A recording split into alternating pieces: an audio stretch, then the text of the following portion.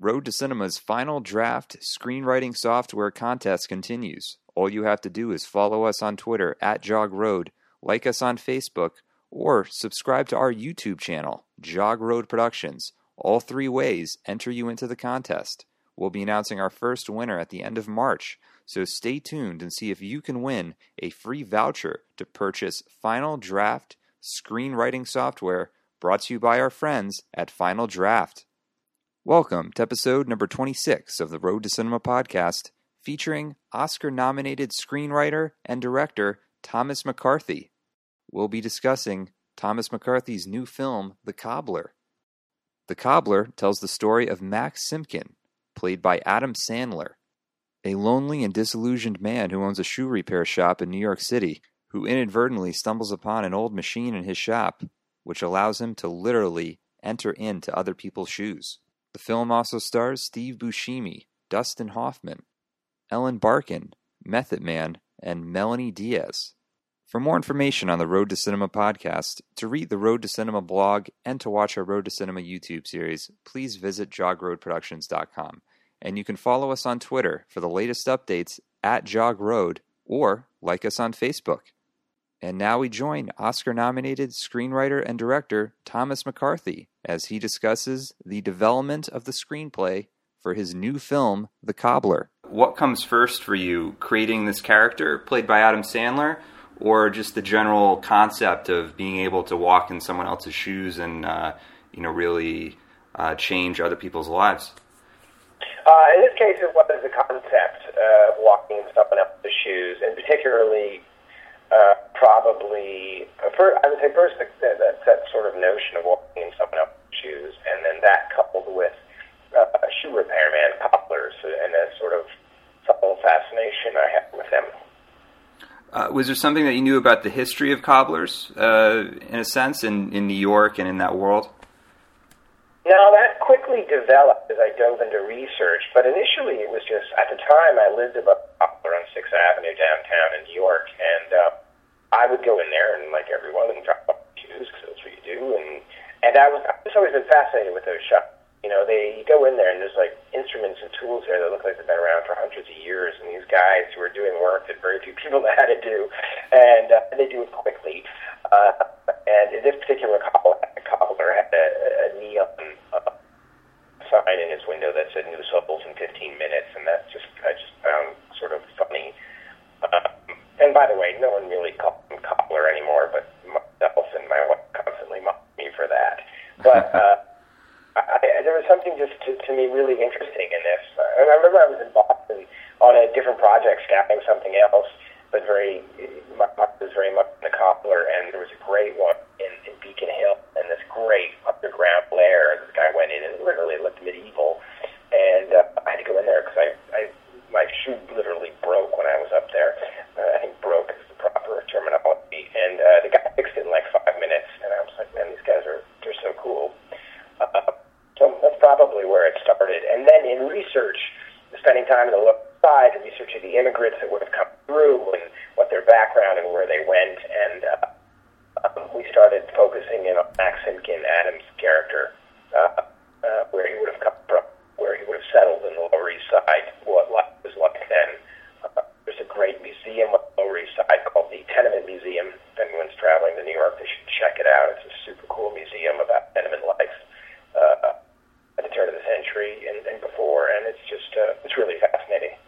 Yeah, I was curious, compared to your other films like The Station Agent, The Visitor, Win-Win, which are very much kind of grounded in a solid reality, I'm curious if delving into more of a fantasy type milieu, if you had to sort of think about rules for the world and how Max would function in it.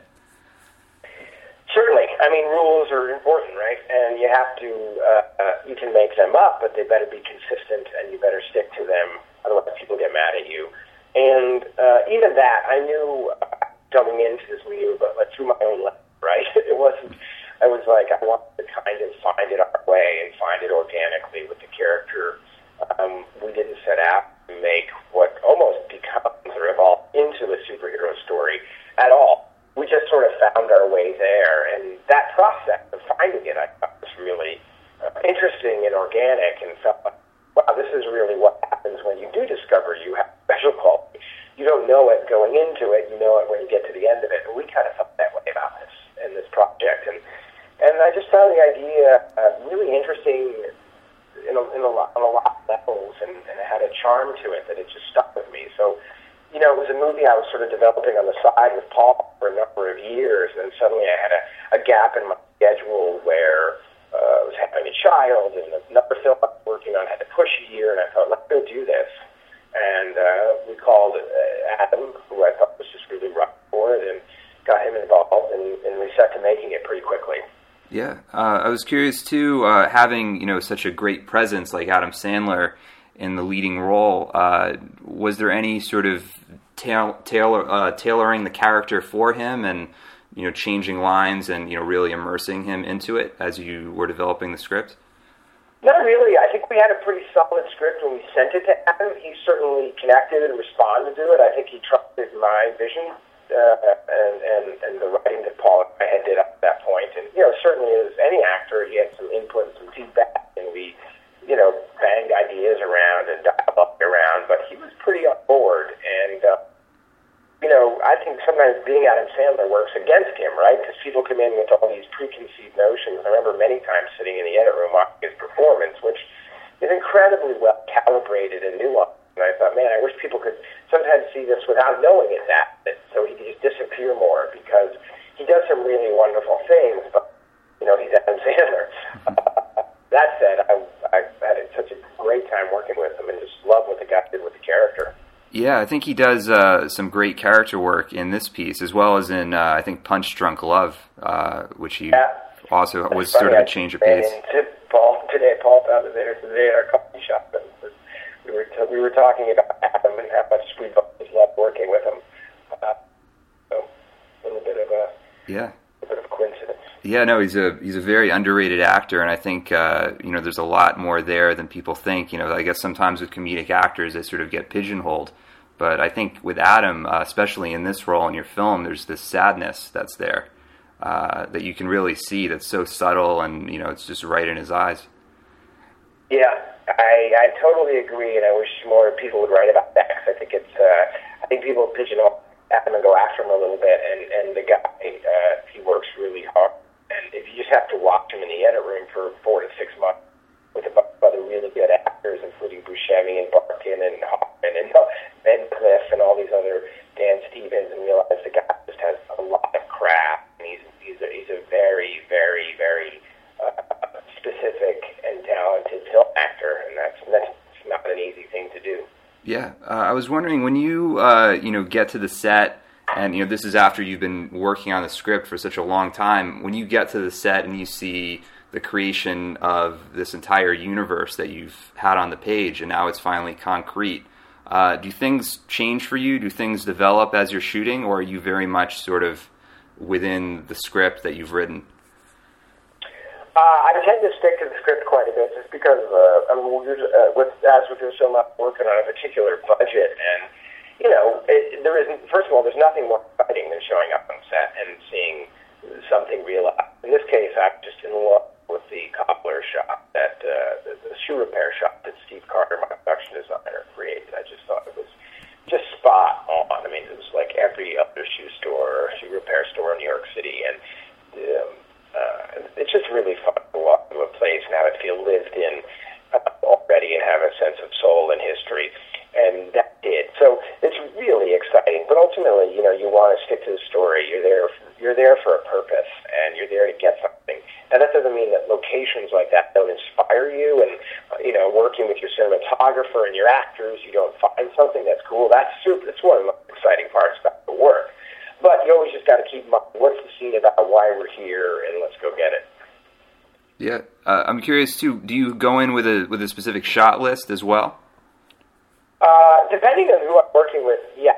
We usually have I usually work with what I call a loose shot list that's specific, but then I'm rehearsing with the actors, so things are evolving. I know some people go and storyboard and shot list them to a T, so they know exactly what they want. I'm always a little bit looser than that, because I like the collaboration of the day of rehearsing with actors and cinematographer, and kind of finding exactly what's most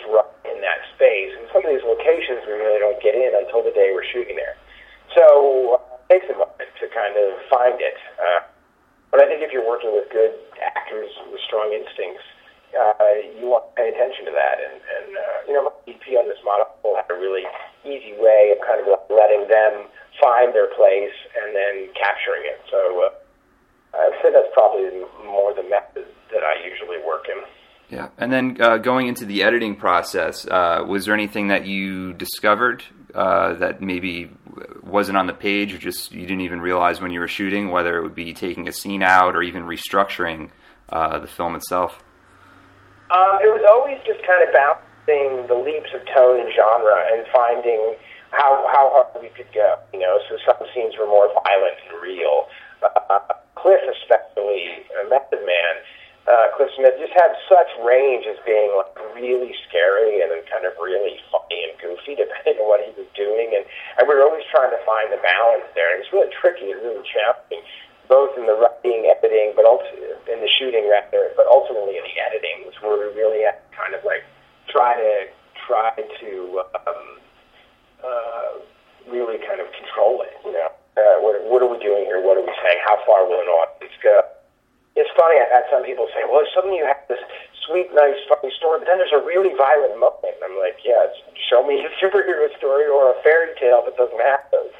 So, yes, they're realistically depicted in there, but that was very much on purpose, and I think very much within the world that we're dealing with, which is New York, which can be sweetly romantic and gentle, and the next moment incredibly violent and unexpected.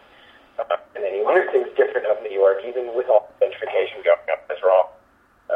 It's still a huge city with a lot of edge to it. Yeah, I think what you capture in the film are the different sort of, New York is such a large place that there are so many different types of people and so many different worlds sort of colliding, and you see all of that collide, whether it be socioeconomic or, racial or whatever. You just see all of that come together in a way. Yeah, that was kind of our purpose and our fun, and it does, you're walking to work as a writer one day, thinking about where you might eat lunch, and then the guy next to you on the subway is thinking about something very different. And it could be much worse or better, but that to me is what is exciting. It's not just culturally the diversity of New York, it's everything else that goes with it. It's just like the way lives are led and the decisions people make, how that all kind of collides, to use your word. I think that's very accurate, and it's really exciting, and it's really tough to capture. Yeah, and then I was curious as well, the preface at the beginning of the film, was that anything that you had found in your research, or was that, really from your imagination? No, it came very much out of the research, and we spent time at the Kennedy Museum and just like reading historically about the different kind of organizations, and there were sort of these tradesman organizations, so we're kind of like the early unions, where it was all about support and dealing, and communities dealing and coming together in these kind of secret orders and meetings that occurred, in the night. And that to us seemed very cool. Obviously, that little sequence, it feels sort of like a Cobbler sequence where we meet Max's great-great-great-grandfather for the first time. That was a little different. That was our sort of spin on it, but that was all based on something that we felt was very real and accurate to that period. Yeah, and I think it also sort of delves you into the sort of traditional world of a business and handing it down from one generation to another, which is something that's so rare in our culture today.